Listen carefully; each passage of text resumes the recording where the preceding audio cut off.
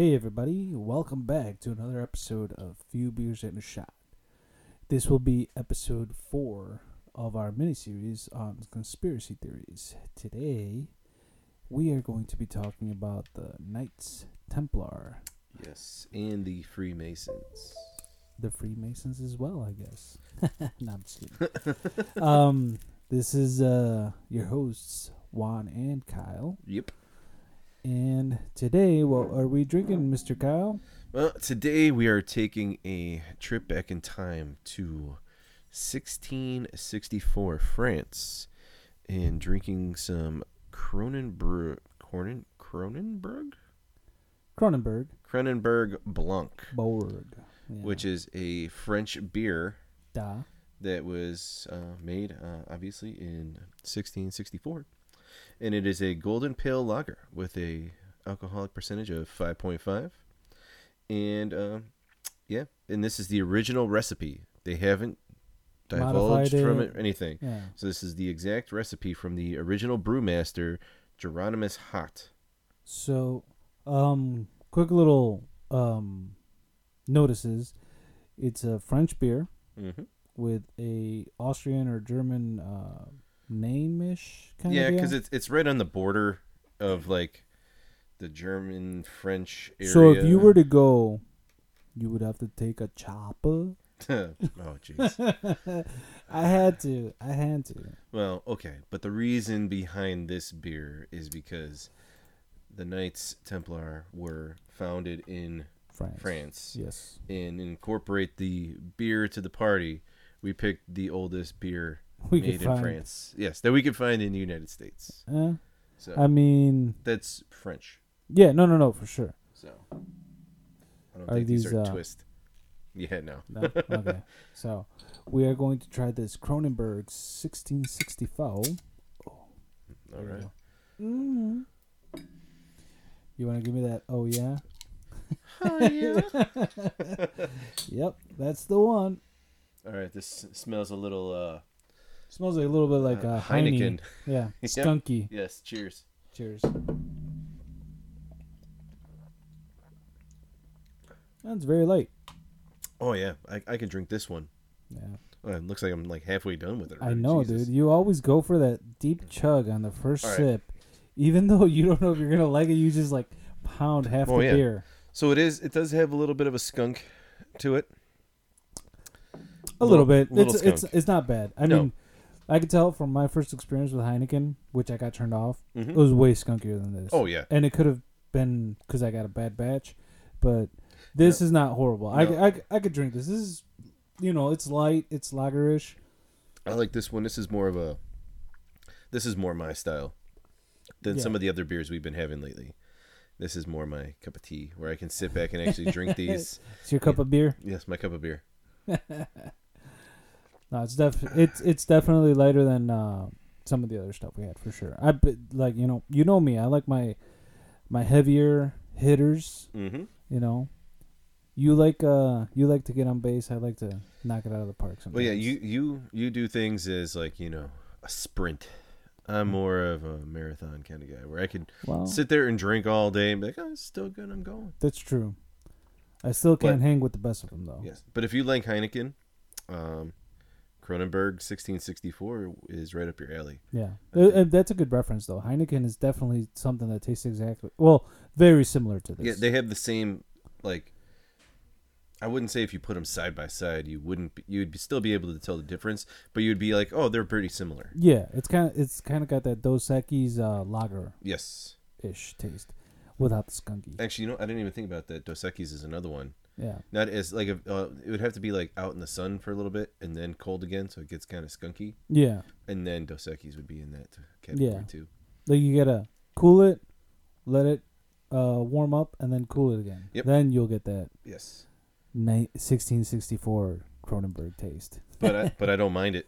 Dude, from being the original recipe, it's not bad. No. I can imagine some fucking peasons getting messed up on that. In 1664, they had a pretty good time. Yeah. They were like, oh, shit, all right. Yeah, we're drinking this shit now. And then now the fucking, It's like, welcome to the new country, host. So, kick us off with the Knights Templar there, sir. Yes, so we got the Knights Templar. the poor fellow soldiers of Christ in the Temple of Solomon. A little bit about them. They were active between 1119 and 1312. That's when they were disassembled? Yes. By the Pope himself? Yep, and they were... righteous man of righteous men? They were part of the Roman Catholic order, and their job was to protect Christian pilgrims on their way to the Holy Land. Yes. That was their main focus in the beginning, and then it turned into more... once they got to the Holy Land, more of a militarized, like, all right, we need to defend the Holy Land. And then also back in France and all through Europe, they held different posts, and then they also were like a lot of there's a lot that goes into the Knights Templar, that like there wasn't just guys who were knights. There was other parts of the order that didn't do fighting. So it's pretty interesting. They had 15,000 to 20,000 members at their highest point. And like here, like I just said, 10% of them were knights. Yeah. So only 10% of them actually really did the fighting. I mean, you had farmers, you had landowners, you had, they had their own. They had priests in the temples and everything else, and they had a lot of stuff. I mean, at the end of the day, though, if they had to go, they had to fight. Well, yeah, but I mean, there was specific parts of the order were the fighters. So here's the crazy thing: they were founded in 1118 in Jerusalem. Mm-hmm. Their headquarters were there. Headquarters. And yeah, their role was protection of the Christian pilgrims in Palestine. Shock troops. They were, like you said, active all the way up until 1312. Last Grand Master was Jacques de Molay. Known. One crazy thing. Yeah. They're the reason why Friday the 13th is so unlucky. Yes, I read about that earlier. Friday the 13th. Yeah, the unlucky holiday. Yes. It's actually not. Well, for them it was. Yeah. Of course. For them, yeah. But even then, like, I mean, I know we're gonna get into this, down the minutes, but it didn't end once they got disassembled. Well, no, because they had, when it comes to their own secrets, like they did a lot of coding, and there was probably members that were, or there was probably parts of the order that the Pope and everybody else didn't know about. Yeah. So I could see those people being able to escape and becoming parts of other factions. Like I know, well, not even necessarily escape. They were just, since they were unknown, they're just like, well, we're just gonna rally over here, and do our thing over here. Which, from what I investigated a little bit on, or saw, read, and whatnot, they did do. But I love this question on Google: are the Knights Templar good or bad? You care to read there? Well, it all depends on your point of view. Well, yeah. I mean, so I'll be like, under torture, the Templars confessed to all sorts of sinful and criminal behavior: spitting on the cross, kissing and sex between members of the order, denial of Christ, and worshiping fake idols. Yes. So there's been, it was King Philip? I think it was King Philip of France. He brought up all these charges on them. Yeah, King Philip IV. He put up these charges against them of like blasphemy and heresy and all this other kind of stuff. Yeah. Because there was people telling them that they would do like, say like they would kiss each other during, like, if you became a new Templar, you would have to, there was rituals of initiation. You'd have to like you'd spit on the cross. Then they had a skull of the oldest Templar, the founder that died. They had his skull in a thing, and you'd have to praise your pledge your allegiance to that, and then they would all like kiss each other, and then they would be part of like orgies together. And he tried bringing it up. He brought it up to the Pope, and then the Pope was like, "Yeah, no, like we're not gonna go for that." Yeah. And then that's where it leads to, there was, it's like witnesses and Templars that were captured were tortured into giving false confessions that led to this stuff happening. Yeah, because King Philip got, he he didn't have trust in them. It's like, hey, did those guys kiss? No. Yeah. Break your arm. Well, dude, okay, yeah, they did kiss. Well, because at the top, like the peak of Templar existence, like they had more money, they had more land. Treasures. And they could have, like, they could have overthrown anybody they wanted to at that time, you know, and like they could have just been like, well, we're done with the Holy Land, we'll just take over France, and it'll be Templar land, you know, if they wanted to. Well, wasn't it one of their big things, like, taking over the Holy Land? Well, they were there to protect it. So, because if you go back in the whole crusade, just the crusades in general, you would have, it went from Christians to Muslims to Christians to Muslims to Jews to Christians to Muslims. Like, the Holy Land always was either conquered by one or conquered by the other, and then one would fortify it, and then it would fall to the other, and it would just go back and forth, and that's why in Jerusalem there's, you know, you can go to an area where it's Christian built on top of Muslim, then built again by Christian, and then built again by Muslim. Like, it was over, like they was just build onto it. It's like, get your shit together, man. Well, and then that's when the city now is separated into sections where, you know, like, this is the Muslim part of Jerusalem. This is welcome to the Muslim wing. Welcome to the Christian wing. Yeah, like, and it's all like they all coexist. And when the Templars and the Christians had control of the Holy Land, it was like that. But these were some bad motherfuckers. Oh yeah. Or like, at least like the squad, the fighting squad, the 10% guys. Those dudes were bad dudes, man. Like, well, dude, that was their life. Yeah, they were like, because I guess you could compare them to like the 300, the Spartans. Yeah. These guys were bad fuckers. Oh yeah, and you weren't allowed, like, if you became a Templar, like, technically you weren't allowed to own anything. So you're like a Jedi. Yeah, and you weren't allowed to have a family. You weren't allowed to have all this other stuff. And like, that's at 10%, right? Or all of them. I think if you're a knight.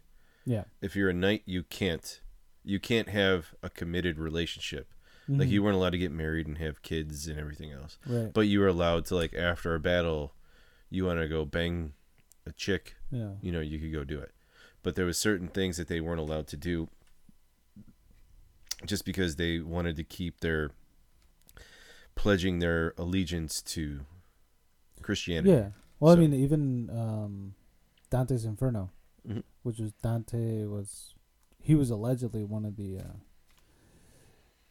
I don't know if it's in the video game or just the movies or the actual poem, because it's a poem. I don't remember. I read the poem and I don't remember. I feel like an idiot. But if you saw the movie or the video game, he was allegedly one of the dudes that was on the Crusades, and he went through all that hardship. Yeah. And then he was going to come back after the whole crusade, get married to his wife, but then they explained all his sins, which is a whole different thing. I'm like going into fantasy, but it's pretty cool. If you guys like that sort of like fantasy stuff and related to this, Dante's Inferno, there's a movie, or the video game is fucking awesome. It is, dude. So here, I want to touch on a few little things here that shows like the rise of the order and everything else. So they, after the first crusade, they captured Jerusalem. Yeah. And it was like 1099 AD. And many Christians made the pilgrimage to various sacred sites of the Holy Land. So while they were doing that, the Templars had to go with them on all that. They would, fight off bandits or highwaymen that were there trying to, pillage and steal from the pilgrims that were there. Yeah. And that's where they got to this, I guess it's called Jaffa. They made a city there.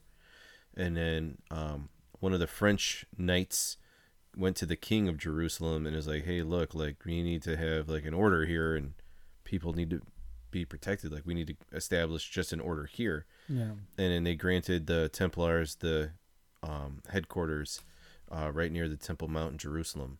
So that's when that kind of came about. And they're like, okay, cool. We got people to protect us now. And it just kept on growing and growing from there. And then it spread, like, they were protecting the Holy Land, but then they were also recruiting all throughout Europe. Yeah. And they just kept on getting bigger and bigger. And then every time they would get more troops, they'd have to go do some more fighting. So like one of their most famous victories was in 1177 during the Battle of Montagissard, where 500 knights helped several thousand infantry defeat the Muslim army of 26,000. So like some 300 shit. Yeah. So 500 of them helped a couple thousand guys defeat 26,000. Yeah, but those couple thousand were like foot soldiers. These dudes were, like cavalry type. Yeah. And then once that started happening and all the, news got back from the Holy Land back to Europe, everyone started fucking donating to the cause. Yeah. But not even just money. Like they were given farms, vineyards, cathedrals, castles, and even a fleet of ships. And at one time the Templars owned the island of Cyprus. Well, even the fleet of ships thing, it plays a key role down the line. Because, but it's just the fact that everyone saw what these guys did. What they were capable of. And they're just like, here, take everything. Like they were the first multinational corporation in the history of the world. Yeah, they were the first economical superpower. Yes. Basically. And then there was another group, which when we were talking earlier about how the Templars kind of changed like a faction. Yeah. Like it was the Knights Hospitaller, which is another group similar to them, but they just had a little bit of a different function. And they were the ones who combated the Muslims in the Iberian Peninsula, which was, Portugal, Spain over there. Yeah. So that's where they kind of had that, like, they were still the Templars, but they weren't. It was You're talking about the Knights of Christ? The Knights Hospitaller, yeah. Yeah. So you had that. And then, like, I don't want to get into the decline right now because that's later on. Yeah. But, like, I want to just get into a little bit of their organization because, I mean, they had 3 ranks in there. They had noble knights, non-noble sergeants, and the chaplains. And then you have, like, grandmasters, and it's crazy. Like, the amount. Those dudes were fucking way ahead of their time. Oh, yeah. Like, and they were master strategists. Well, yeah. The way they were, like you said, we'll get into how they got disbanded and all that, but the way they came out of that is, I was like, holy shit, dude. And it's like their banner, I don't want to say it didn't matter, but it was like they weren't married to it. It was just like, oh, you're trying to disband us? Well, we'll just put this flag down and pick up this other one that looks exactly like it, and we'll just start taking over here. Yeah. Well, and that's another, when you talk about how good they were with, military strategy, how good they were with... Well, they had castles along, like, rivers, lakes, peninsulas, like you said. But they were strategically placed where you could see an enemy coming from a mile away or more. But not just that, but just their ability to... Well, they had they had a network. Yeah, well, that's what I'm talking about with the secret messaging and the coding. And, like, they had secrets that only they knew about. Yeah. And they only had specific, like, codexes and things to break their codes. Yeah. And it was only shared amongst like Da Vinci members. Code type shit, yeah. And the thing is that not all the members knew. You had to be a certain rank to know what is even being talked about. Which is pretty crazy. Like, get to the chopper. Because you have, like, you had cavalry, you had squires who just kind of just, like, carried all the shit for people. But then they had blacksmiths, they had builders, they had farmers, they had their own chaplains. They had their whole community. Yeah, that's why they were essentially an entire population. Yes, they were their own group of people. Yeah, and that's why where it's like only 10% of them did the fighting. Yeah, like that's it. Only 10% of this group of people did the fighting. So if you look, there's at least 20,000 members. Mm-hmm. So 2,000 of them fought. Yeah. and the other 18,000 managed everything for them. Yeah. I mean, and they spread all the way from France, Jerusalem, England, Spain, Portugal, Italy, Tripoli, Hungary, and Croatia. Well, I mean, that's where their main areas were. Yeah. Like, that's where they had, like, encampments. Or they spread out. Yeah. And, I mean, can we talk about the treasures they had? Like, the Ark? Well, allegedly they have the Ark of the Covenant, and then they also had the Holy Grail, and that's just all within the myth, the folklore of what they are. Yeah. Because if you think about it, like, they're like, how can I put this? Elite. Well, yeah, they're elite, but it was just they were around during such a period of time where they had so much mystery around them. Yeah. Like, they went and they found the Temple of Solomon, allegedly. And what did they find there? Supposedly they found either the Ark of the Covenant or the Holy Grail. They found it, and what did they do with it? They kept it. Well, yeah. But then it goes, what was the Holy Grail? Some people say it's a cup. Some people say it's the, descendants of Christ, and you can go on and on and on what it is. Right, but from what I've seen, whether it be science fiction or not, or read or whatever, it's always been kind of broken down into it's the cup of Christ, the one from the Last Supper. That's the Holy Grail. Yeah. Where he was like, "This is blood of my blood" and whatnot, which is portrayed in movies and books, and which is all science fiction, by the way. But so that's another thing where, like, when you come up to the where it says, like, the body of Christ and the blood and everything, yeah, in the cup, is that a play on words? Yeah, where it's like no, but like where it says, like, this is my blood, this is my body type stuff. Yeah, no. Could it be? I'm saying, yeah. Could it be? No, but could it be what they found was the blood of Christ? The family. Oh. Yeah, maybe. Like, could that have been the Holy Grail? There's somebody there protecting Jesus's family, like lineage. And they're like, hey, these are the last known people who are fucking his family. We need to protect them. Well, I mean, and I don't want to break away from the seriousness of things, but you've seen the movie Dogma, right? A long time ago, yeah. Okay, so in that movie, Chris Rock plays the 13th apostle, which obviously is never mentioned in the Bible. Yeah. And he goes on a rant about why he was never mentioned, and because he's black and blah blah blah. But beyond that, he talks about the life of Jesus Christ and all that stuff, and he's like, in the Bible, Jesus goes from being 12 to 30 or 32, something like that. I haven't read it in a while, but he talks about that leap, and he says he talks about Joseph and Mary. How he's like, Jesus was divine intervention or whatever. And he's like, but to think that a couple never got down. It's like, so he's like, he talks about the possibility of Jesus Christ having like stepbrothers, stepsisters, or what have you. Yes. From Mary. Yeah. Well, and yeah, it's also sort of mentioned in the Da Vinci Code, the book and the movie, how the girl that Tom Hanks is protecting is a descendant of Christ. Yeah, exactly. And then if you ever watch the show, it's on Netflix. It's called Nightfall. Yeah. And that one is about Templars, and the main character it comes to find out that he's part of that bloodline. And then he has a child who then he needs to protect because that's the continuation of that line. Yeah. So I mean, it's all pretty interesting. And it's a really good show.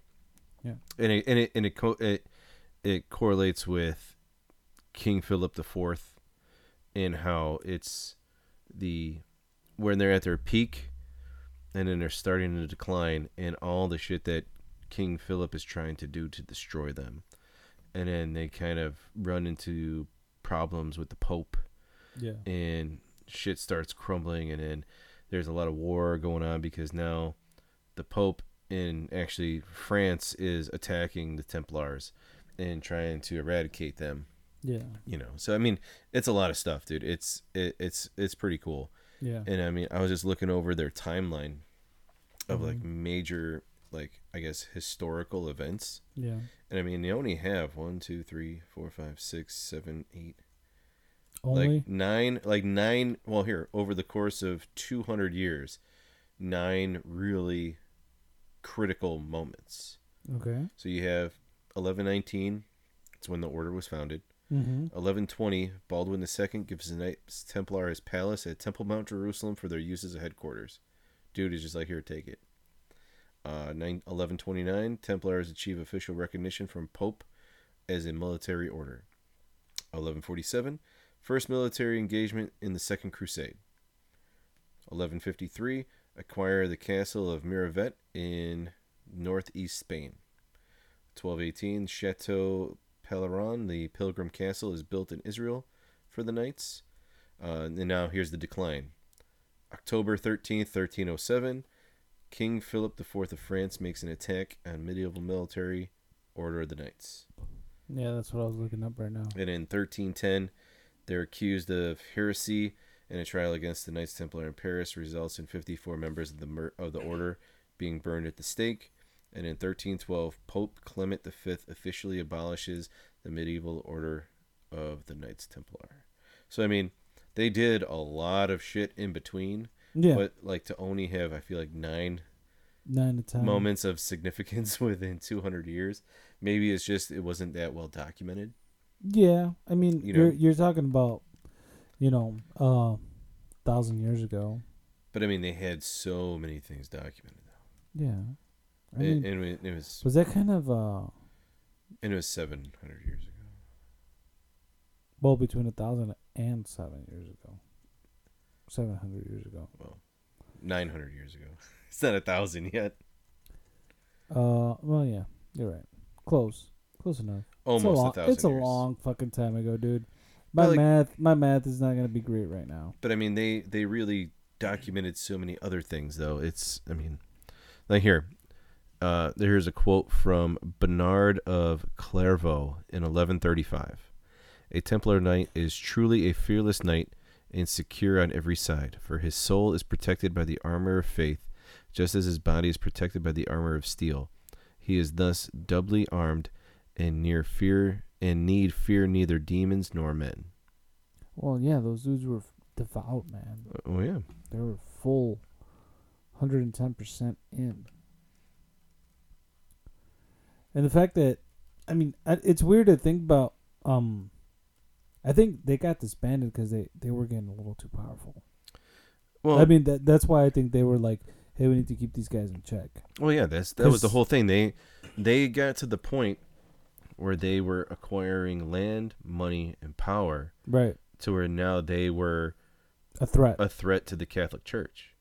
Well, not just the Catholic Church, to any monarchy. But the biggest part of it was that if you wanted to stay in good order in Europe, yeah, you needed to pledge your faith to the church. And like a lot of these leaders saw that writing on the wall. So even if they didn't like the Pope, they still pledged their allegiance, because if you got excommunicated by the Pope, nobody's going to want to trade with you. Nobody's going to work with you. Yeah, because if you did, now it's like, well, shit, now I'm going to be excommunicated too because I helped you. So when they see that this group is just gaining more land, more money, more power, and the possibility of they have something that the church wants that they're holding over their head, i.e. the covenant or the Holy Grail. Because it's not just holding over their head, though, because they were for the church. No, but I'm talking about once when they found whatever they found at Solomon's temple, they never gave to the church. They kept it for themselves. Yeah. So they kept it as a bargaining chip. They kept the spoils. Yeah. Of whatever they conquered. But they kept it as a bargaining chip for, but to then the Pope and everybody else be like, well, shit, you know what? we gotta get rid of these guys. We have to make them the most wanted people.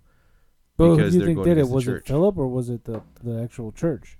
Because the one that fucking started the whole shit in writing is King Philip. Yeah. Well, that was a different thing. That was just what was going on in France. Because and then they fell in bad faith with the church. Yes, because in France, the knights were seen better than the government. Yeah, I can see because that. They were the ones giving out food. They were the ones taking care of the people, while the king and his people were in their castle not doing that. Yeah. So when you see something where you're like, the knights are being treated better than us, we need to get rid of them.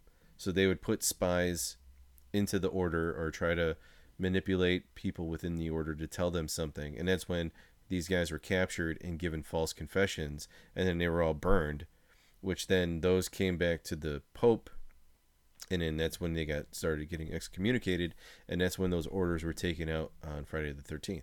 That's some Game of Thrones shit right there. Yeah, man. It's all political. Yep. Yeah. They did them dirty, man. Oh, yeah, of course they did. But then again, it's like... I'm having like what's it called? Double morale right now. Thoughts about this shit. Because, I mean, I was born and raised Catholic. Mm-hmm. Me too. But I've always been dubious about everything that you're told, you know? Mm-hmm. So then you start reading into the material. You start doing your own little investigating, creating your opinion and stuff. And it's like, is everything real? Is it a metaphor? Is it yada, yada, yada? Yeah. And then you have documentation of events that happen, and you're like, Well, I'll finish your point. And then... No, I'm just saying, it's like, it would have been crazy to live in that time, for starters. Oh, yeah. It was like, 200 years? Or to actually have the facts, not just the, hey, we think this is what happened, or this is what we know. But I'm talking about you for a fact knowing, like, no, this happened. Mm-hmm. I was there, or not necessarily I was there, but like, this is a fact. This is exactly what happened. Yeah. Not this is what was written, because everybody knows history is written by the winners. So to actually know, like, because these dudes went into hiding. Yes. After the fall. They went into hiding and they started, their uprising under a different banner. Mm-hmm. But the fact that you don't know, and it's all like, this is what we know. This is what has been found. This is what's out there. Versus knowing, like, hey man, these are facts. This happened. This shit went down this way. So how you were getting about, the whole thing with Christian or Catholic, and listening to things, and then kind of looking at you're doing your own research on it to, get your own opinion on it. Right. Your own take. Look at the stories that are written in Catholicism and in Christianity.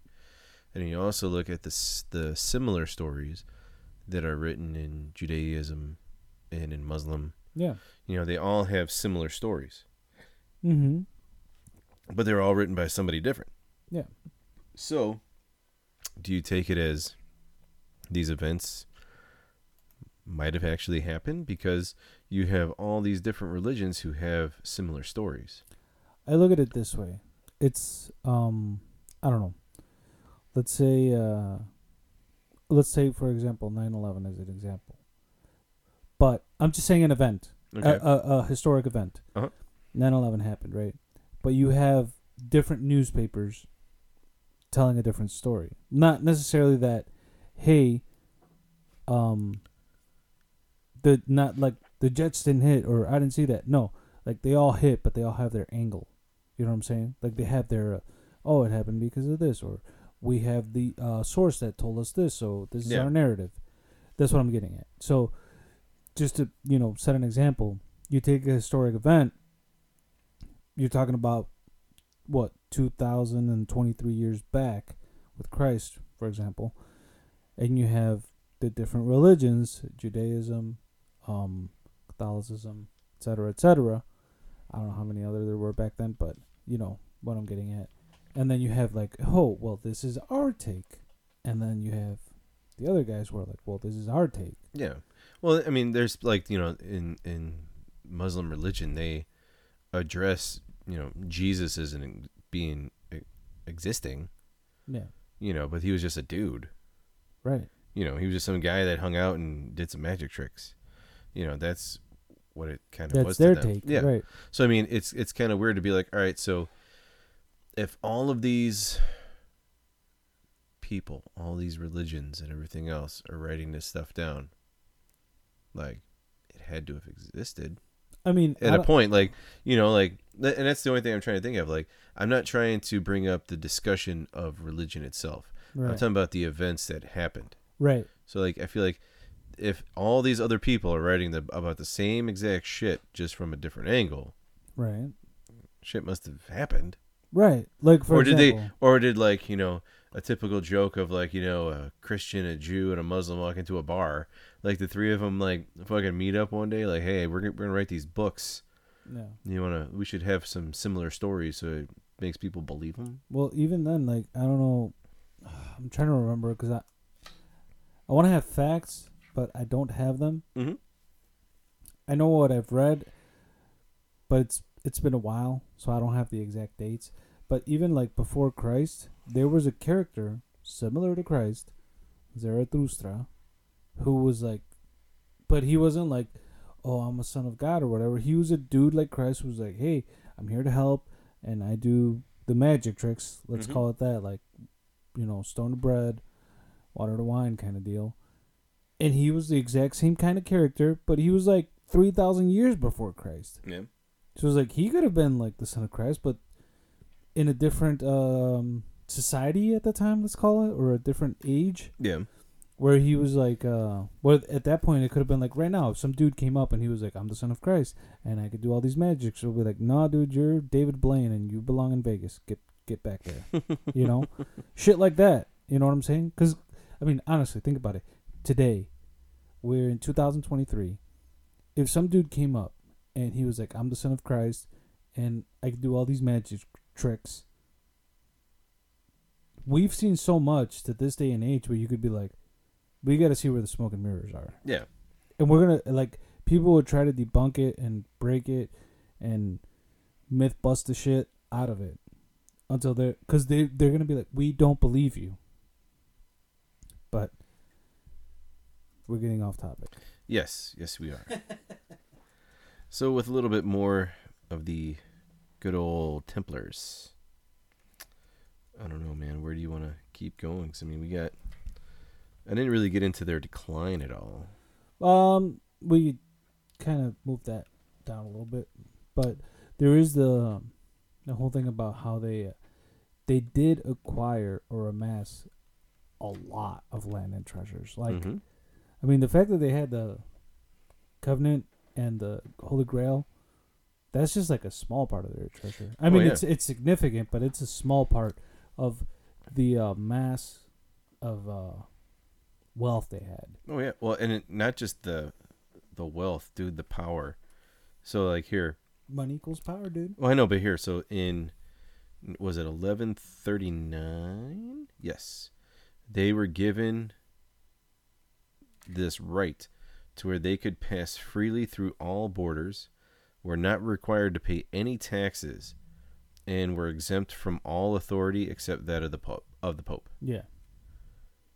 That's like that's a lot, dude. That's a big flex. Yes, and it's their clear mission was to gain resources and to grow their numbers. Yeah. I mean, and it's just because they were the army of God. Yeah. So then here they ended up going like trying to see, and that's the problem with this, like trying to really get a grip on their numbers, is you really can't at this time because there's nothing documented as far as like they had, they were at 500 knights and then they got an enlistment of 1,000 more, But yeah, they had a shit ton of money, a shit ton of land, like noblemen who were interested in partaking in the Crusades would have to give their assets over to the Templars to be a part of the Crusades. So you want to be like, hey, I want to fight and I want to join the Crusades and everything else. Like, okay, sign over all your shit. You'd be like, what? Sign over all your shit and we'll help you get there. Yeah, be part of the community. So people would send over their stuff. Yeah. Scientology. And they were the first people to really get into like banking.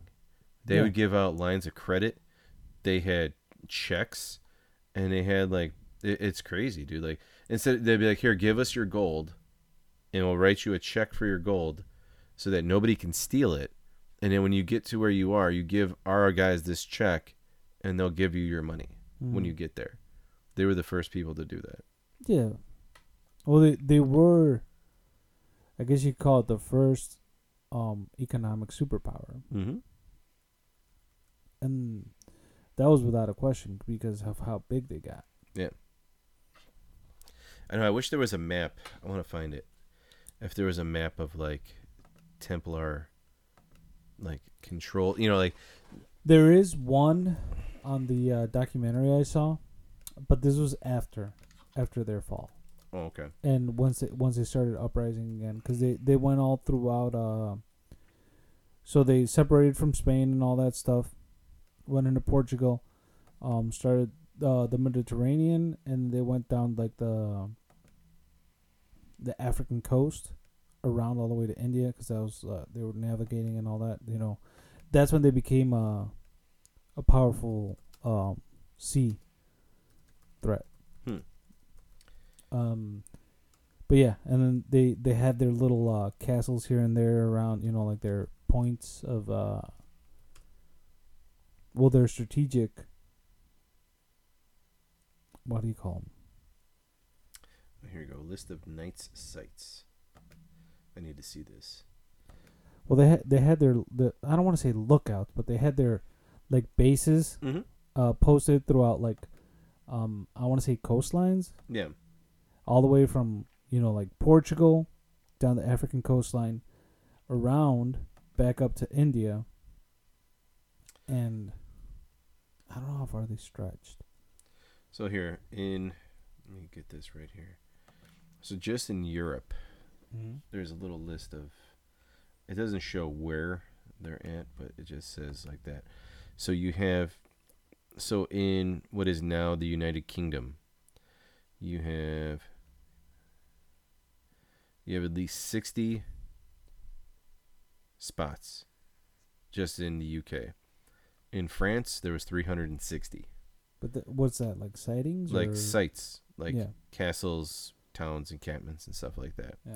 118 in Italy, 59 in Spain, 15 in Portugal, 12 in Poland, looks like 9 in Belgium, Alamein, that kind of looks like that would be Germany. Looks like there was 20. There was 5 in Greece, and in a couple other places, maybe this looks like Austria. It was 4. Did they get to the chopper? Maybe. They got to the Knights chopper. The Night chopper. Get to the chopper. We're going to take over Jerusalem again. And then, that doesn't even include, like, what they had in the Middle East. So, in the Middle East, they had even more, I would assume, up until the Crusade when they lost. So. Well, those was dominated for a while. Well, yeah. It changed, but that's the thing. The Holy Land changed. So changed hands over and over again. Yeah, tell me about the fall. All right, so with the fall, we would have to go to. Let's see, what would be a good date to start with? Closer to 13 something. No, their downfall really started in 1187. So pretty early. Well, because they started losing grace. No, they started losing battles in the Holy Land.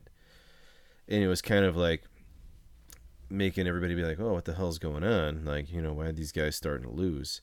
So in 1187, they lost this battle of Hattin to Muslim forces. And then it ends up going back. The the Roman Emperor Frederick II took the city back in 1229, but without Templar help. Yeah, so it's kind of like, well, we didn't need them in the first place, so like, why are we worried about them? Yeah.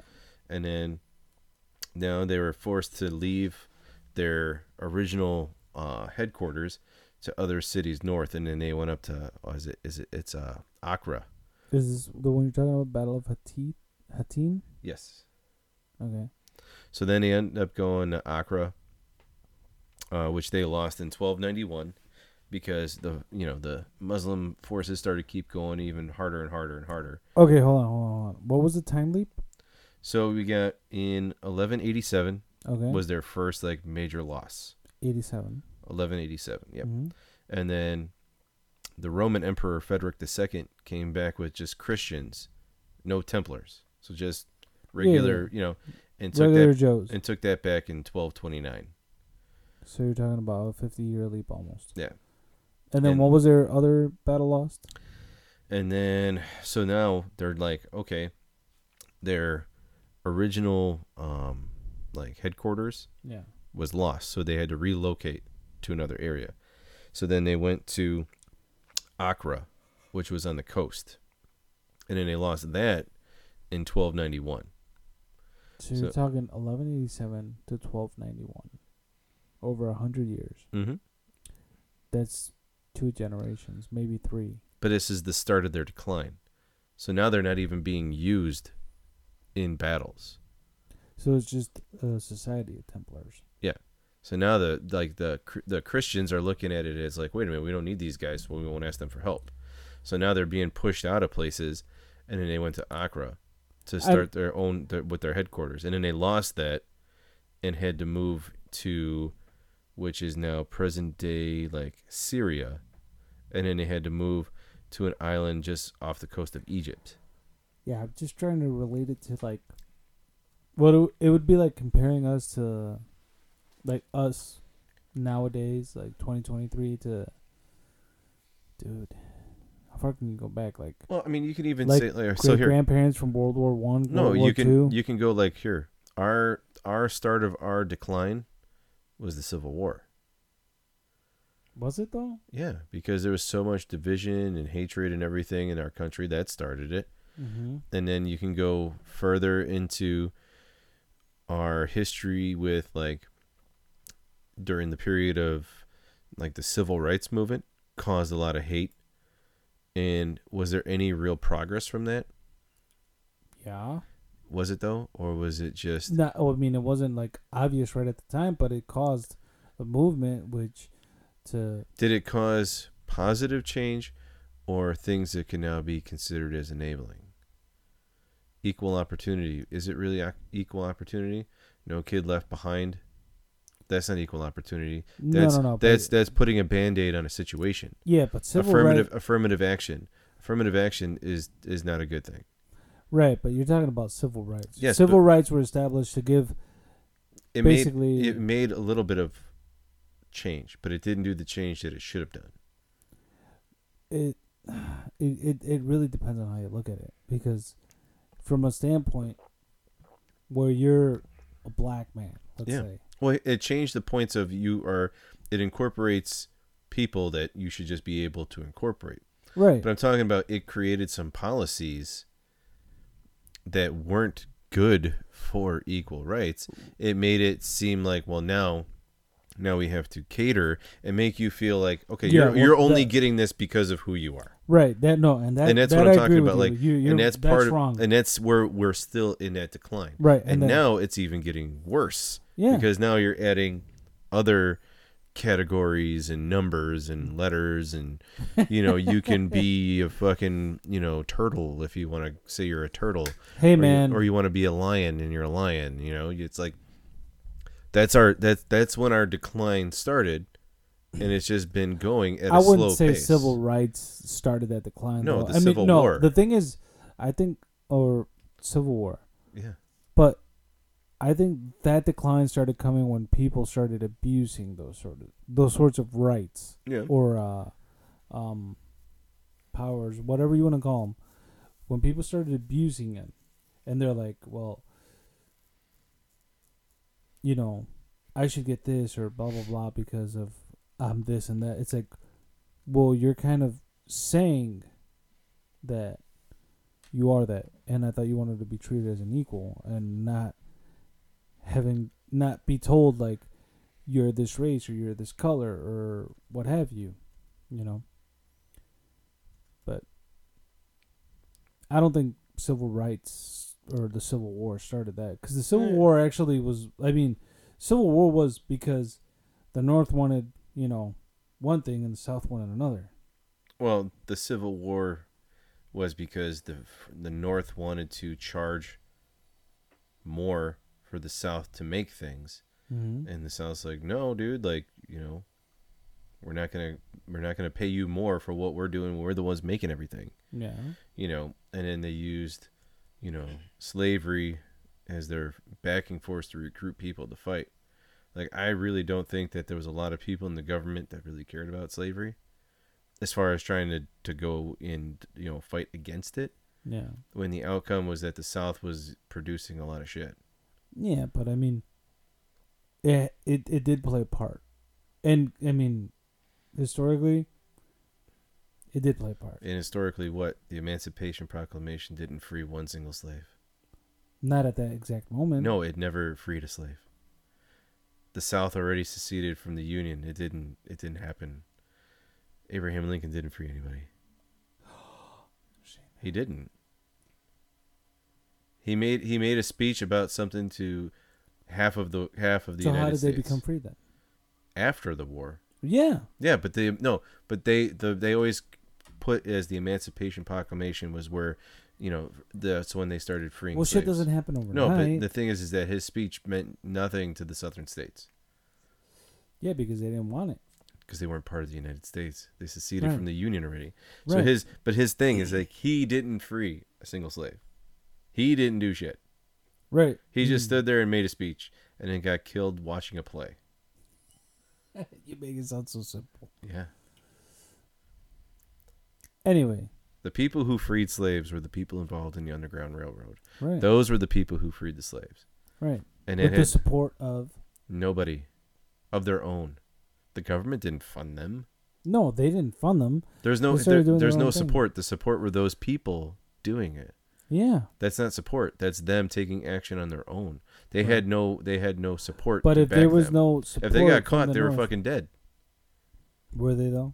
If people working the Underground Railroad were caught in the North, I'm talking about getting the people out of the South. I'm talking about in the North. Where were they going once they got out? It depends on which part of the line they were on. They were either going up to New York or into Canada, or they were coming up here into the North. Yeah. Where? But they could still have the South still had. Yeah, if you went back south. No. Yeah. There were still supporters here, dude. This there wasn't just everybody here was like free all the slaves. No, of course not. You know, there was people who were sympathizers to the Confederacy, right? And you don't think that those people back then would take action of their own if they found him? Yeah, those guys would, of course, but so yeah, those people were still. What the fuck does this have to do with the Knights Templar? Because you were talking about the decline. Yeah. Yeah. And now we went down a rabbit hole on a completely different topic. We're talking about a civil war, dude. I know. I don't know. We went from Christian history to all right. So anyway, and in World War II. Anyway, so in 1305, this is when shit starts getting bad. Does it though? Well, this is when Pope Clement V sent a letter to the Templar Grand Master and the Grand Master of the Knights Hospitaller to discuss both orders merging into one instead of them being two separate entities. And at that point, both Grand Masters was like, nah, fuck off. Like, we're our own separate groups. So then, while that was going on, they tried to create criminal charges on the Templars in coordinates with like King Philip of France, where that's where he got these false charges Every time I hear King something, I'm like, fuck that dude. For real, dude. Yeah. Think about it. Monarchy, they're mostly jagoffs. Yeah. But this is all about, so with a lot of shit about King Philip, he owed a lot of money to the Templars because he was giving them money to help him fight his war in England. Yeah. So.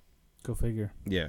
So that kind of fucked up. And then that's when he, did the whole thing of arresting Templars and doing the false accusations of, they admitted to ceremonies where recruits were forced to spit on the cross, deny Christ, and engage in indecent So the way kissing. for this dude to get out of debt was like, throw them under the bus. Yeah, I'm going to talk shit about these dudes, throw them under the bus, and, Yeah,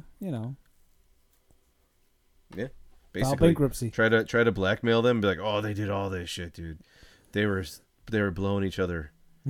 They were blowing each other and saying Christ was bad. We got to get rid of him. Yeah. So he does all these accusations, and it's just like they engaged in homosexual practices, and that's never happened in Rome. Yeah. So in accusing them of worshiping false idols.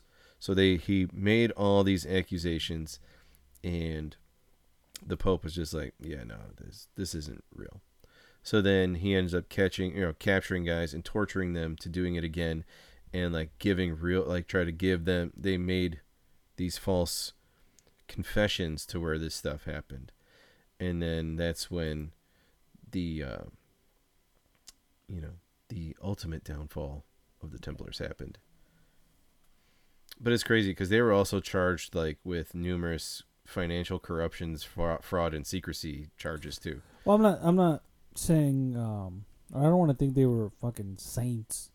No, they weren't. They obviously. I mean, these guys were fucking killers. That 10%. Yeah, but see, they weren't only capturing and torturing those guys. Yeah. They were capturing the guys who were involved in the banking part of it, in the land management part of it. Guilty by association. Yeah, and they were going after them too. So, you have back in, all the way through the, 1313s to 1315, all these Templars were still being rounded up and brought to trial. So, it happened for a while. Well, and if you think about it, to some extent, those dudes, well, not those dudes, but their ideals are still around. Yeah. Well, here to this day. And I'll read this little bit that you can dive into because you were talking about it. So the remaining Templars. So this is after they're all being rounded up. Yeah. And everything. So then the remaining Templars around Europe were either arrested and tried under a papal investigation, which virtually none of them were convicted. They were absorbed into other Catholic military orders or pensioned off and allowed to live out their days peacefully. By papal decree, the property of the Templars was transferred to the Knights Hospitaller, except in the kingdoms of Castile, Aragon, and Portugal.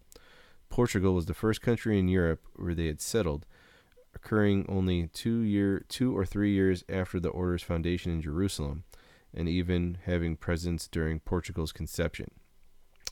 The Portugal king, Denis I, refused to pursue and prosecute the former knights, as had occurred in all sovereign states under the influence of the Catholic Church. Under this protection, Templar organizations simply changed their name from Knights Templar to the reconstituted Order of Christ, and also a parallel Supreme Order of Christ of the Holy See. Both are considered successors of the Temple Knights. And that's what I'll give back to you, because you were talking about that. Yeah, and that's what I saw. Because when they did all that stuff, they were... so that's when Portugal had their rebellion against Spain or whatever, and they separated. Mm-hmm. And they didn't have a monarchy. So when they started their own country or what have you, they had King, what's his name? Dennis. I'm not sure if that's the guy that I'm talking about, but well, he was yeah.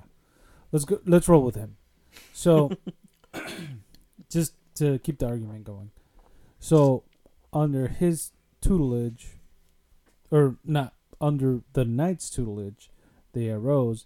They created the monarchy, which they was based, and the key name comes Portugal, Port of the Grail. Mm-hmm. That's where allegedly the name came from, Portugal, Port of the Grail, and that's when they started developing the naval part of their military operation, let's call it. Yeah. And they were very strategic in placing or acquiring castles and whatnot.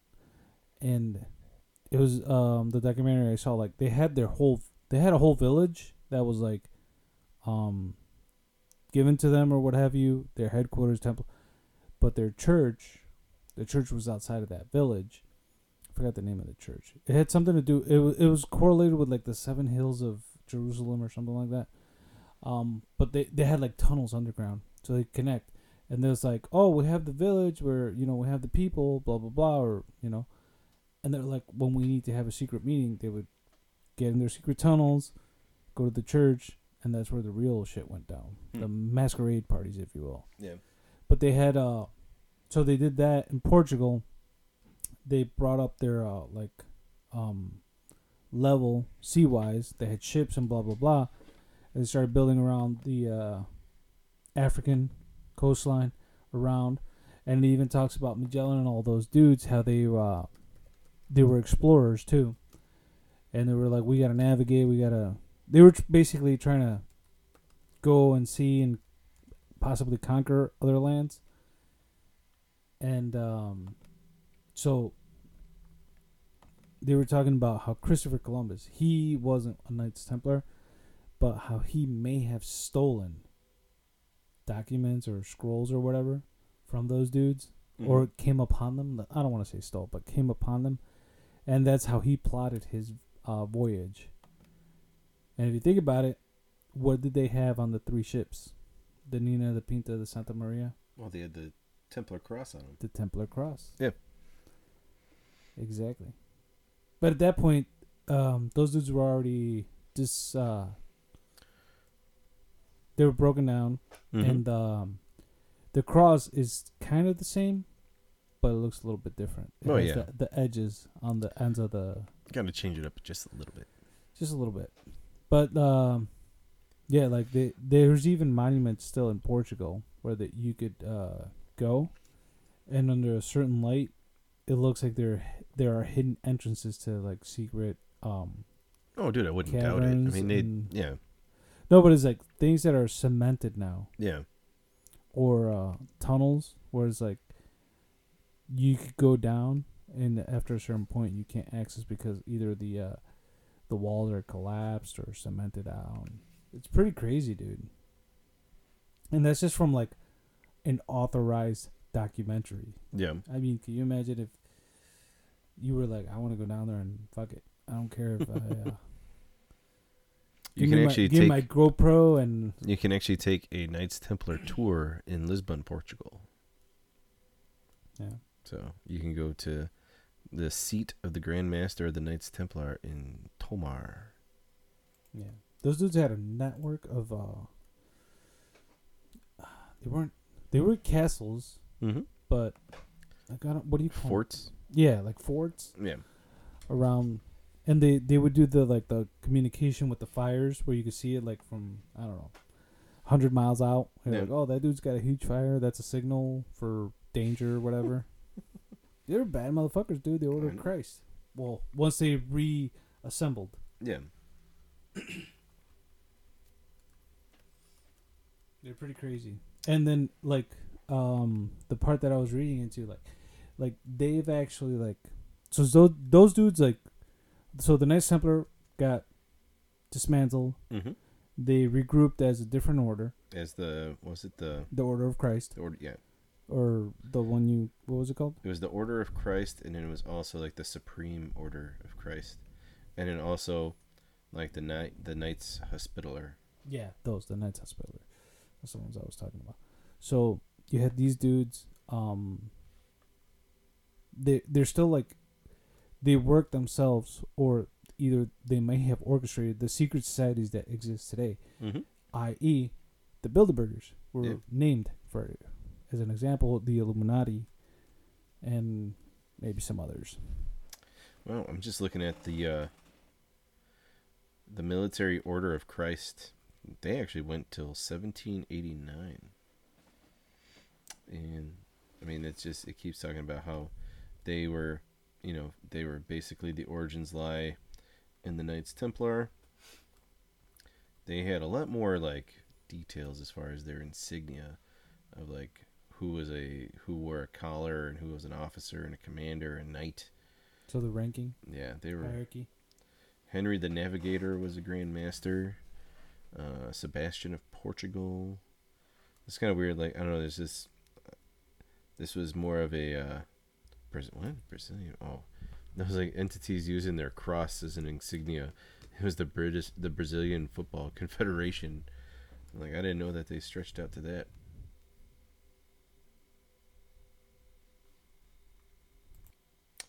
And then looking at this, so we had the Order of Christ, and then they said they also were known as the Supreme Order of Christ, but I don't know, it's actually an award. I don't know if it might have been an organization first, and then they're like, all right, well, this thing's done. Let's just make it like an award.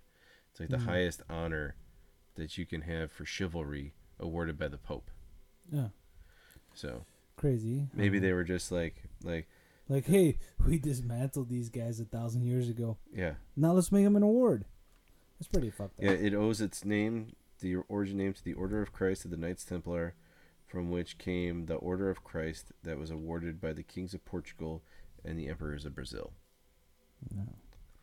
So, are they well, not the Knights Templar because they got dismantled, but they trickled down into the Freemasons, didn't they, at some point? So in modern times, there are a few organizations that have quote unquote lineages to the Knights Templar, and Freemasons are the main one, I guess you can say. Yeah.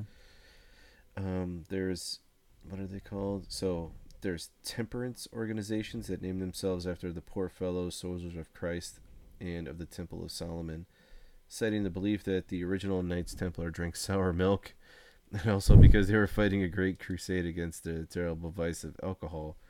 The largest of these was the International Order of Good Templars. They grew out throughout the world after being started in the 19th century and continue to advocate from the abstinence from alcohol and other drugs. And other orders in this tradition include those of the Templars of Honor and Temperance, which is a large presence in Scandinavia.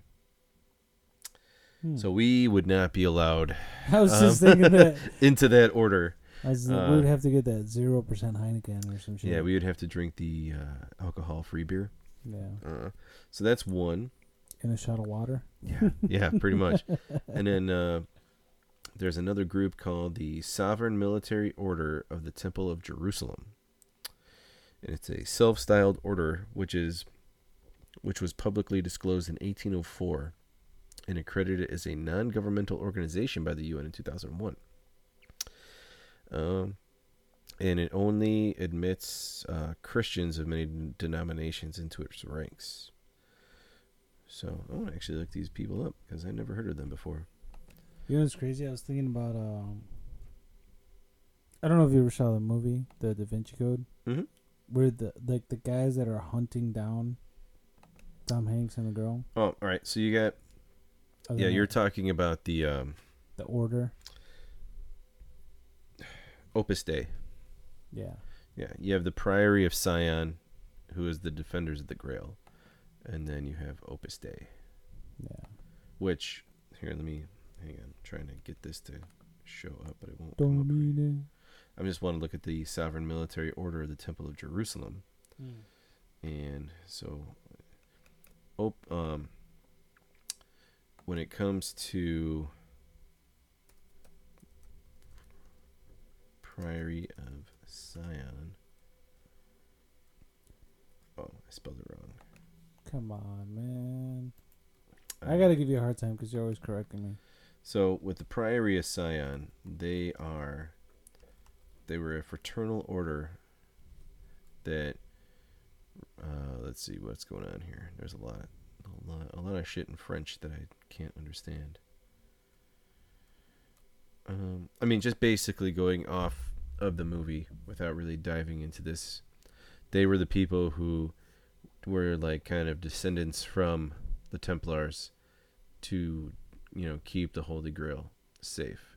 Yeah. And Opus Dei was more of a radical sect of the Catholic Church. Well, here we go. That was looking to find it. Yeah. I mean, I'm just talking about in the movie. Oh, okay. Like, I'm just in the movie. That's what their goal was. They were radical group. That's what they are described as. Opus Dei. Well, they were more of a radical, like as far as taking the Catholic word, like to a T. They were more of a radical like view of we need to be this way and only this way.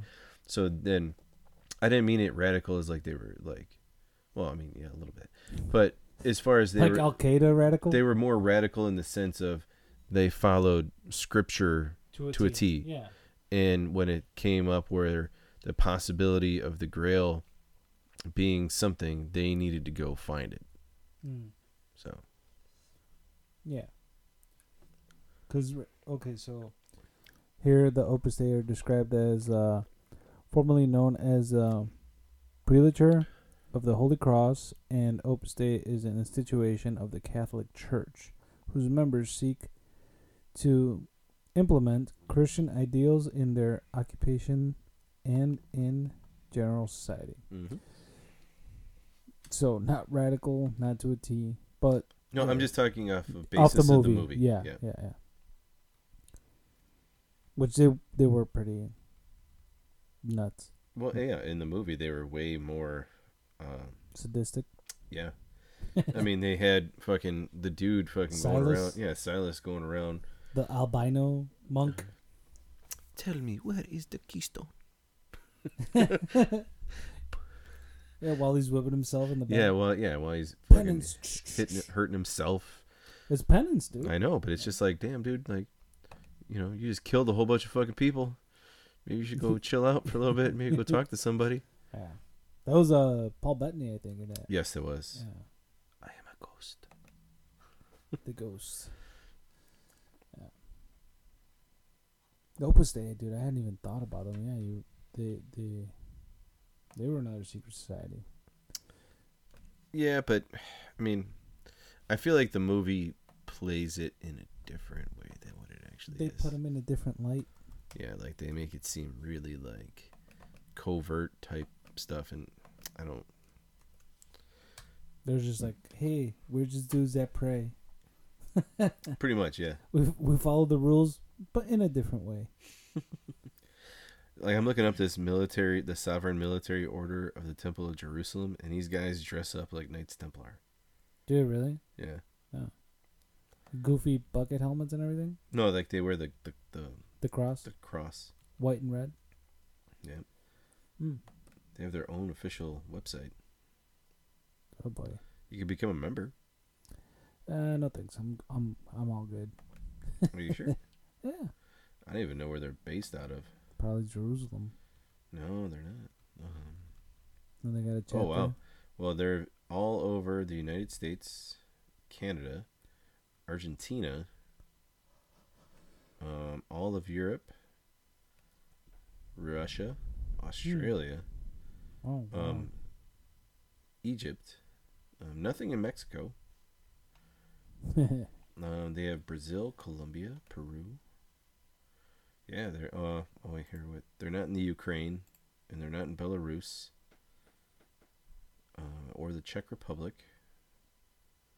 So yeah, they're very select. Oh, they're not in the Holy Land. Oh, they are in Jordan. Yeah, they are in Jordan. Pretty crazy. The map has different people that you can connect with, but nobody really in Africa except for Egypt. So I don't know. And there's nobody in Asia. Well, Africa's like Religion-wise? Yeah, there's nobody in Asia, though. You can't contact anybody in China. The Philippines, though, there is a connection in the Philippines. Well, what religion does Asia follow? Like Asia, well, they're probably like, well, you got Taoism, then you got like Buddhism. Yeah, they don't follow. They don't follow Christian. No, I know, but I was being funny that there was nobody there. Like, right, that's what I'm saying. There's no contacts. And then you go to Africa, which you said they weren't really there. And I'm trying to think. I'm like, what religion? A lot of religion in Africa is Muslim. There's a lot of Muslims in Africa. Exactly. And there are select group, like a lot of pockets of Christianity in there too. Well, pockets. And I mean, and there might be just like they don't believe in God. Maybe, I don't know. Well, just because you don't believe. Because I mean, there are a lot of those nomadic tribes. Yeah, but I mean that doesn't mean same thing in like Brazil. Like, do they believe in like gods, like like the rain, like the god? Greeks. Yeah, that's where they could be in there, or the Egyptians at 5,000 years ago or whatever. But see, that's where I don't want to say I fall under, but I kind of do, because what they tell you, what was written, is written by man. Mm-hmm. And yes, I have faith, but I have faith in a higher power. Like we were talking about, like Christ earlier, how there's different takes on depending on the religion, and he was a dude who did magic tricks, and there was like, oh no, he's the son of God, and he had all these divine miracles he created or whatever. I kind of fall a little bit more towards like, he was there, but maybe he was, pulling a rabbit out of a hat. Yeah. I don't know. I wasn't there. But is there a higher power? Yes, I believe that for sure. Yeah. And I think there's deism is kind of, I think that's where I might fall under. Whereas like you believe in a supreme power, the higher intelligence, what have you. But I skeptically follow Catholic religion, where I like question it. Yeah. Because even when I had my confirmation, I told the priest, I'm like, look, dude, like this is me being a grown man, and I had to take confession. I was like, look, dude, I don't really feel I need to confess to you, because anything that I know or I think, the big man already knows. Yeah. He's like, well, just, you want to get anything out of your chest? And I was like, I'm not going to tell you my dirty secrets, dude. Mm-hmm. I'm like, no offense. But and then you hear his pants zip up. Why not, man? I was too old. I was wondering what you got going on. I was too old for him already. What did you do? Huh? Yeah. Did you watch a movie you shouldn't have been watching? Huh? No, I didn't. Are you sure? Yeah, no. For real, are you sure? Yeah. Did you touch a girl's boob by chance? Maybe a little bit. No, I didn't. Why not? What? Oh, nothing. Just asking. Yeah. But, I think that's where I fall under a little bit. My wife's going to kill me for saying that, but it's... Amen. And she knows, she kind of knows this, because I've told her, I was like, I question shit a lot. It's one of my flaws, according to her. It's like, why can't you just go with the flow? I'm like, because I can't. Well, on certain topics, you should question, Yeah. I mean... I don't want to be a sheep, following blindly into the slaughter. Exactly. Yeah. There's definitely things you got to question. Well, yeah, of course. And if you don't question, then, it's just, what's the point of living? But, like, even, I mean, there's since we're talking about the Knights Templar Secret Society, there's really good books that I would recommend people read if they like these kinds of topics, like The Origin of the Universe by Mark Booth, or Outwitting the Devil, which is kind of those like healthy habits of the rich person or whatever. But it's, I think that was Mark Hill or something like that. Oh, Napoleon Hill. He is he died a long time ago, and that book he wrote it in like 1938, and it couldn't get released because that dude like tells you like school and religion, they're like they're making you a sheep. Mm-hmm. So they can release it back then because, you're putting down the church and you're putting down the school system. You're basically like... Oh, yeah. You're throwing a wrench into the gears big time. Mm-hmm. But the dude's dead, and I guess his, like, I don't want to say his kids, but probably his grandchildren were like, yeah, put that shit out there. He gone. Yeah. It's a really good book. Those are really good books. Because they tell you, like, don't let yourself get indoctrinated into what's already there. You don't have to fall in line just because it's already there. You can pull yourself out of the matrix. Yeah, there you go. That's another one. Yep. You don't have to be Neo, but you definitely pull yourself out. Well, yeah. I mean, I've had this talk with people before about I've gotten drunk when I feel like I got disconnected from the matrix. It's like I got pulled out. Ugh. But just like as far as work in like life in general, like being able to see that, like, all right, you can break away from the norm and not just fall in line with everybody else and divert into your own path, and learn skills and learn mindset to be like, nope, everybody is going this way. I'm going to go that way. Yeah. And I'll find my own way there. Well, let me ask you this. In a post-apocalyptic world, I'm not talking about like a zombie apocalypse or anything. I'm talking like internet, everything goes down. Would you survive? Oh, yeah. That'd be fine. It's going camping, basically. Exactly. I think I would, too. I'm not talking about, you're going to have like a group of, ravenous zombies. I mean, I'm going to have 28 days later. I'm going to have a really shitty house because I can't really build that well, but I mean... Not even that, dude. I'd be able to... Okay, so you got to think about it this way.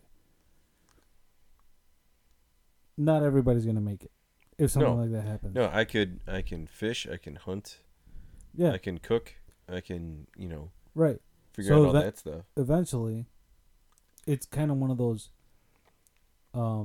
survival of the fittest kind of deal, where not everybody's gonna make it. So you gotta think about it. People will start to die off. Are you gonna worry about paying your mortgage? Fuck no. No. But at that point, the banking system's collapsed. Oh, dude, if shit went south, I'd be like, fuck this. I ain't paying for shit. Right. But the only thing is you got to worry about is other factions. So you would have to... I don't want to say you would have to join a faction, because you could be solo. That's kind of shitty.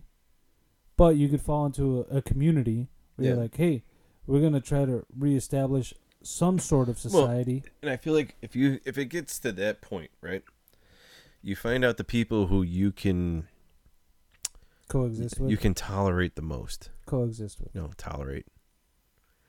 No, you would coexist with people. I need it. As long as I have a level of tolerance, yeah, I'm okay. Because I'll be like, hey, look, I'm gonna live over there. Yeah, and that's perfectly fine. Yeah, but yeah, you would have to find like-minded people. Yeah, that you can tolerate. Exactly. And not only that, you'd have to have some sort of value to that community. Yeah, you'd be like, all right, hey, you are a better builder than I am. Build us a fucking wall out of something. Out of anything that you could fucking find. Cars, whatever. Like, we'll flip this shit over. Just some kind of barrier. Yeah. You have to build some... You have to... You can plant food. Here's some, plant these fucking seeds that I stole from fucking Home Depot. Because fucking Home Depot went to shit. Yeah. And just be like, we're going to go hunt. We'll find something. Yeah. We'll go hopefully find a forest preserve and kill some deer or something. Well, I mean, the good thing is there's always something to hunt. I mean, even in modern society. Like, even if... where we live right now, in the burbs or in the city, you get out of the city, you go into a wilderness, you can hunt rabbit. Yeah. You can hunt fucking quail. You could hunt anything. Or you come across a farm and you just fucking kill everything there. Or take over the farm. Well, at that point, you're going to have to manage your resources. Or I just take over, we just kill the farmer. We just take over the farm. Come on, dude. We stumble across, they're like, hey, bro, can we join you? No. All right. Well, it's ours now. Yeah. Well, I guess that's. And then we manage the farm, and then we kill all the animals, and we have steak every day for dinner. No. You manage that.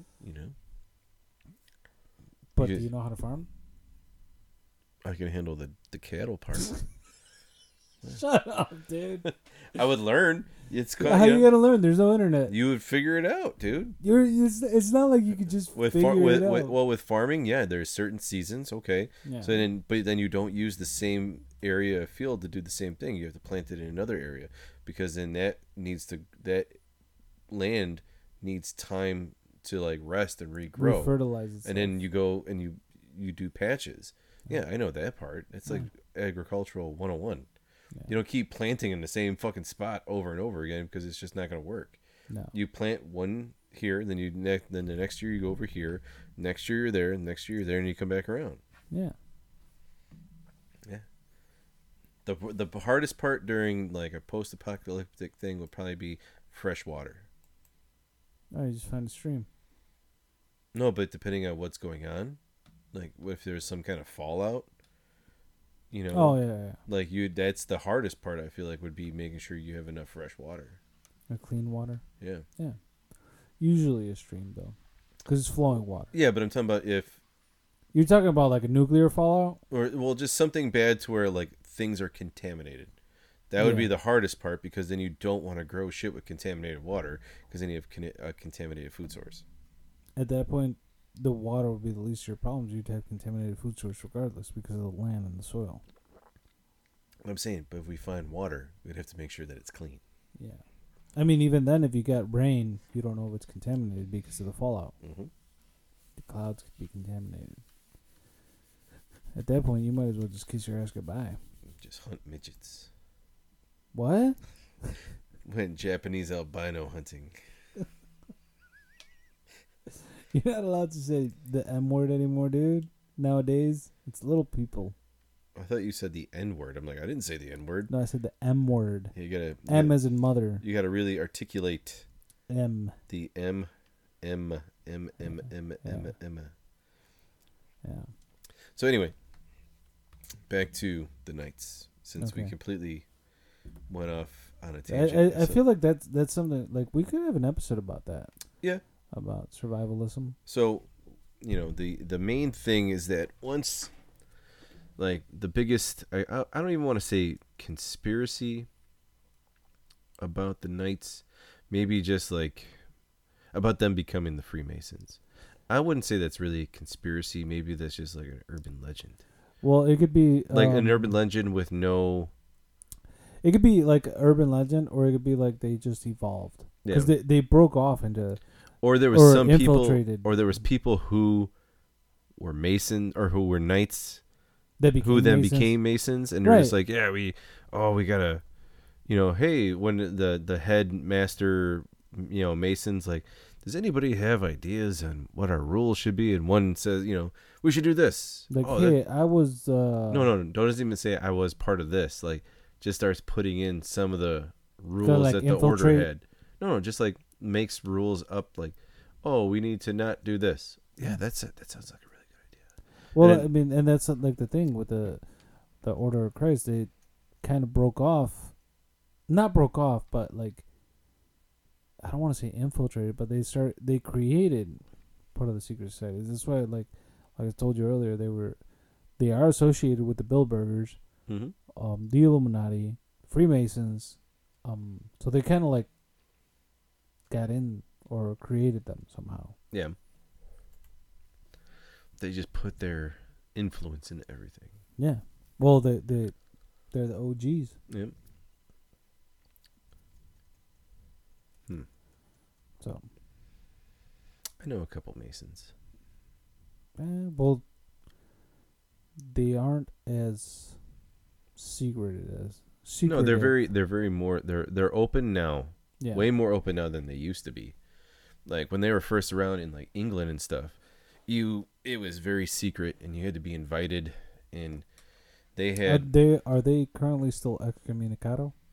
The Masons? Yeah. No, they incorporate all religions. You just have to have a belief. No, I'm saying like, yeah, if you want to join, they're not a Christian group. No. I'm saying, what I had understood as if you are a Mason, you get excommunicated from the church. No, that was a long time ago. No, they changed it because it's more of it's social group now. Yeah, and the Masonic, like, if you go on some of the websites where you can see like there's fake Masons and then there's other groups, like if you actually go to the main Freemason website where they're very, it used to be only people of Christian backgrounds and stuff like that, but now they take people of take men of all religions, and you just have to. We're still no women. Oh, no, I didn't know that. I don't think so.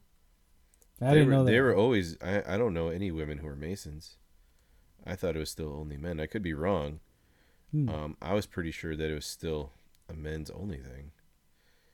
But let me look that up. Called the Freemasons. No, we don't. No.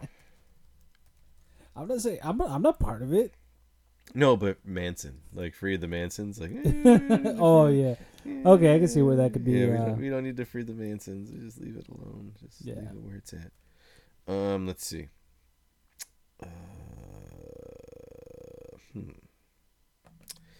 What is Freemasonry? Freemasonry is one of the oldest fraternal organizations in the world. It unites men of good character, though of different religious, ethnic, or social backgrounds, share a belief in fatherhood of God and the brotherhood of mankind.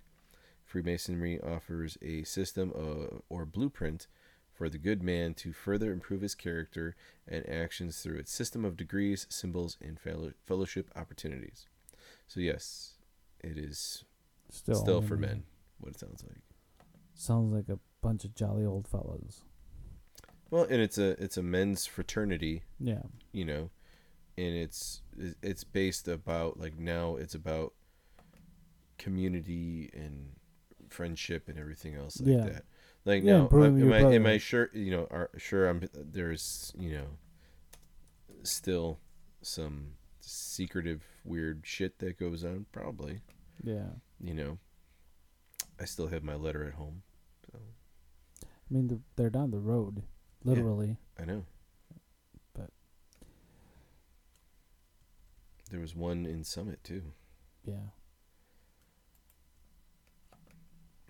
But I mean, it's an interesting thing. Like, I would love to learn more about them, like, in person, and actually see it.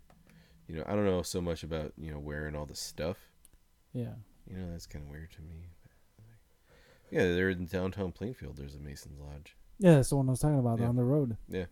And then there's another one in, there's one in Lockport. Mm-hmm. And then there's one over not too far from me. Yeah, a little bit far from me, actually. It's over by St. Francis. There's one over there, too. Yeah, it's about 10 minutes from you. Yeah. So, I mean, there's a couple. Yeah. But, I mean, in this day and age, it sounds more like a social club. And that's what it is. I mean, I'm sure that so you have, like, there's different ranks. Yeah. And I'm sure, like, once you get to a certain level, you get into the like, good you stuff. learn some shit that you're probably like, whoa, what? And they look at you like, yeah, don't fucking say shit. Like, yeah. We'll fucking stab you in the throat. And you might go missing. Yeah. You end up in the fucking I&M Canal. They'll give you that serial killer that's killing people and putting them in the Chicago River. Nobody will talk about. You know. Yeah. Dude, they won't talk about it. Nobody's talking about all these bodies that they're finding in the Chicago River. They didn't talk about John Wayne Gacy when he was doing the shit. And not saying that there's a serial killer at loose, because early or late 20s to early 30s men going to and from work or going out in the city are ending up in the Chicago River. They're the only ones ending up in the Chicago River. Dude, just saying. I know. Oh, and actually they moved it over. There was another one into another river further south. So now he's moving the bodies that way. So, just saying. Just saying. Dude, they didn't talk about John Wayne Gacy when he was doing his shit. No, they didn't. Exactly. The news comes after the fact. Yes. So, anything you want to get out before we close the episode on well, the I mean, Knights? We barely touched basis on, Freemasons and like the influence that they've had in our own country. Like George Washington. George Washington. There's a lot of Masons that fought, created this country, and that's why we have so many of their symbols and everything else. Like, we were founded on Christian beliefs, quote unquote. Just because that was the religion at the time. Yeah. Or the main religion at the time of exploration of the world. Well, was it 1776? Was independence? Yes. And what was George Washington president? He was the first president. What, he wasn't a president right after there's a gap. Well, yeah, he would have. Well, no, because he was. When they signed everything, I thought they made him president. Right away? Like, hey, sign here. Okay, now you're president. Well, he was. No, he was in 1798. Yeah. So we're talking about. Well, because he was fighting. He was fighting the fucking war, dude. He was a general, so he came, Independence was gained in 1776. Yes. He got elected in 1790 what? He was in office at 1789. 89. Till 1797. Yeah. Is that 8 years? That's like 9 years. It was 8. Okay. My math is off right now. But anyway. It's still like a 20-year gap, isn't there? 1776. 89. So here, I'll go through his little thing here, as far as his governmental thing. Like a 12-year gap. So he was in office for the Virginia House of Burgess from 1758 to 1775. He was a delegate from 74 to 75. Chancellor of the College of William and Mary from 1788 to 1799. And all the while, he was a Freemason. Yes, he was commander-in-chief of the Continental Army from 1775 to 1783. And then he was a senior officer of the United States Army from 1798 to 1799. And then he was elected president in 1789 to 1797. Yeah. So, I mean, they were putting the country together and figuring out everything. Like, oh, hey, maybe we need some dude to be in charge. Well, I think when they wanted to start with like a monarchy too. Mm-hmm. And they were like, fuck no. Yeah, we just left that, asshole. Yeah. What are you thinking? It's funny how we went from we're fighting this war because we don't want to get taxed, but we're going to tax. Yep, exactly. We're going to tax it different, though. Yeah. We're only going to tax people equally. Yeah. But we're not. Yeah. Even though, technically, the rich in our country do pay the majority of our taxes. So. Good, fuck them. We just don't look at it that way because we feel like we get taken a lot out of our paychecks.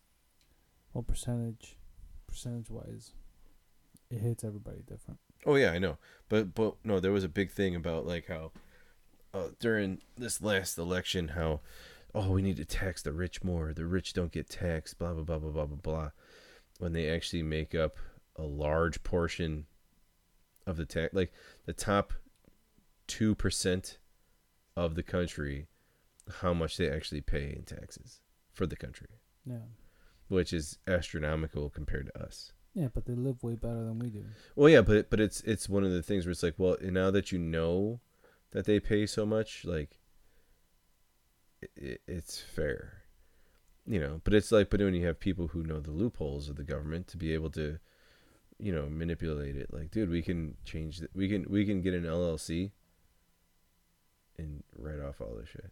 Yeah. And then we can both get a car and put it under the LLC and then write off the taxes. Yeah. Like that's part of it. Yeah. It's knowing the loopholes. Mm-hmm. Be like, oh, we can't pay for my phone anymore. Why? Because I use that for my business. Yeah. So it's a business write-off. So now I write off $1,200 a year. Yeah. On taxes because I pay for my phone, but my phone's used for work, so it's a work expense, so I can write it all off. Mm-hmm. I use my car to come here, I got to write it all off. Yeah. We use the house to record. Yeah, you can claim that as a tax exemption. Yeah. This is where I pay the bills to keep this place going. Yep. It's crazy. I know, dude, but that's how the rich stay rich, man. The rich stay rich by not paying shit for poor people. The rich stay rich by not giving away their money. Exactly. And you need to create multiple streams of income. Yes, revenue. Yep. So, got anything else on Freemasons? Well, we didn't even really cover them. I mean, we kind of just talked about them for a second. Well, the episode was Knights Templar. Well, yeah, but the Knights Templar, you can trace the one of the main conspiracy theories is that once the Templars fell, they became the Freemasons. The Knights of Christ. Yeah, but that's there is a group, but I'm talking about at the end of the day, they were the descendants, was the Freemasons, were the group that got the most. You know more about the Freemasons than you do about the Order of Christ. True. Throughout history. Yeah. Well, it depends on where you're from. Well, yeah, but I'm talking if about you're here. From Portugal, you probably. I'm talking about here in most places. I would say they know the Freemasons over the Order of Christ. I don't know. I would say in England, you know more about the Freemasons. In England, yes. In the US, France, and Portugal, probably not. Yeah, they probably know more about the Order of Christ and all that stuff. Spain, okay, Español. No me gustan los crustáceos. But here, it would be more about the Freemasons over the Order of Christ.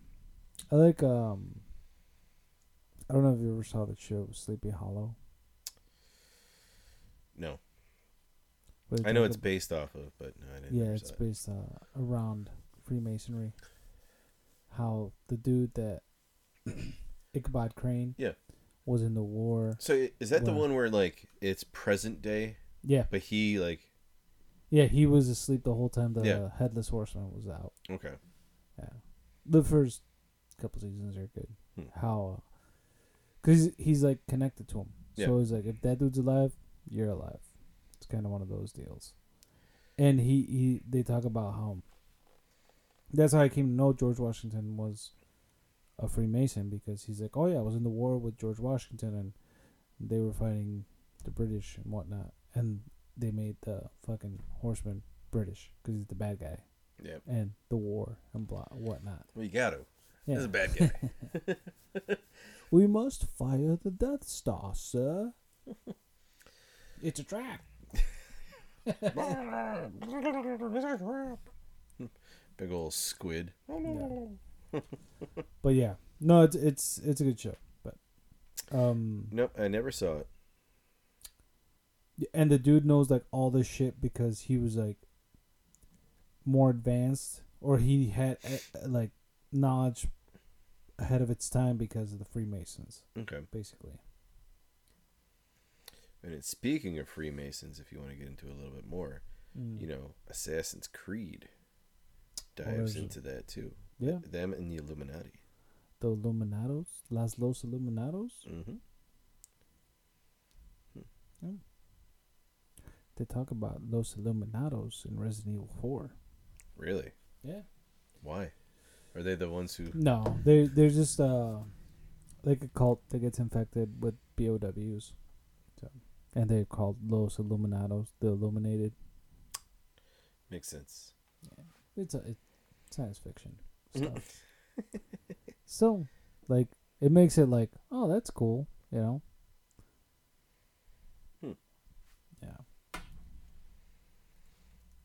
Let me see if there's anything else of note. I mean, there's a lot when it comes to the Freemasons, but you don't know what's real or what's not. Because you have if you even go through conspiracies of who were members and stuff, the biggest thing is that Jack the Ripper was a Freemason, and the Masons were part of the cover-up of that. Yeah. That's why they could never catch him or ever find him. What was that one joke I had about Jack the Ripper? I don't know. I'm gonna keep that one off the air. I'm like, wait, why are you laughing to yourself? I don't know. I'm gonna keep that one off the air. Okay. Yeah. That's a little weird, man. Okay. I'll remind you afterwards. Okay. Oh, so here's an interesting little tidbit for the wokeness of the Freemasonry. Mm-hmm.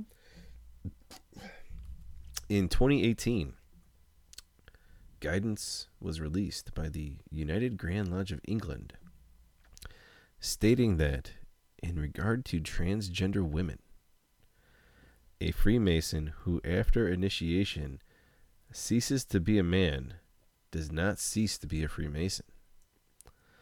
The guidance also states that transgender men are also allowed to be Freemasons. So a woman becoming a man could be a Freemason. So if you're a dude and you chop it off, but you were a Mason already, you're still a Mason. Or if you're a chick who turned into a man, who flipped it in, who pulled it out, who went from inside out, your innie became an outie. You could be a Mason too. There you go. So as long as you identify as a man, you can be a Freemason. So there you go. That's their wokeness. Interesting stuff there. Yeah. That Mason cut his dick off. Don't need it. Hey, I found this sausage on the street. I want to be a Mason. There you go. Just strap it on. That's pretty crazy. Yeah, dude. I didn't know they were that woke. Well, you got to adapt. Times and all. Well, yeah, I guess so. But hey, Me, I'm not all for it. But you're not for what? Chopping off your junk? No. Yeah, me definitely not. No, I like keeping things intact. I don't know. It's just I don't want to dive into the alphabet people. The alphabet people. I got you. I don't want to dive into the alphabet people either. I got my opinion. I respect other people's opinions. Just don't shove it in my face. I have my own issues to deal with without having to deal with yours. Well, that's the best way to keep it. Just keep it to yourself. Yep. Exactly. I'm good with you doing your own thing. Leave me alone. Yep. I have my shit to deal with. I don't want to have to deal with yours. Exactly. Yep. And on that note, we should probably end our night with a little shot. Yes. Let's do the repeat of the 43. Yes, Liqueur 43. Liqueur. This is pretty sweet. I don't want to say this was, but it is pretty sweet. Yeah, and I like it. Yeah, it's good. I told you my. And it kinda stays in our little, tutelage of Europe because it's from Spain. It's Espanol? Yes, it's a Spanish liquor made in Cartagena, Spain. Cartagena? Yes. Or should I say Espanol? Espanol, tío. See. Dude, I got so many accents I could bust out. It doesn't really have too much of a history on it. I was hoping to hit a little bit. Oh, so it's let's see. Liquor mirabilis, which is encountered by the Romans when they conquered the region in 209 BC. 209? So this is private distilled started in 1924. Product of Spain. Yes. A secret Spanish family recipe of Mediterranean citrus fruits infused with selected botanicals. In 2011, it was the fastest growing premium liquor in the world and is present in more than 60 countries.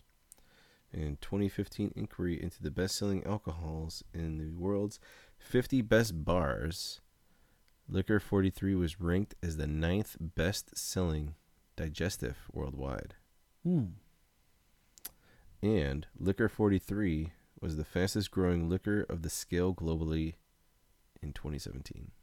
There you go. Crazy. It's cray-cray? Honey mustard, you cray-cray. And in Mexico, they do liquor 43 with espresso and ice. Oh, yeah. That sounds good.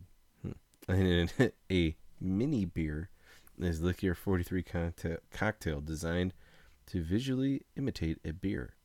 A little beer. Yes. You use heavy cream.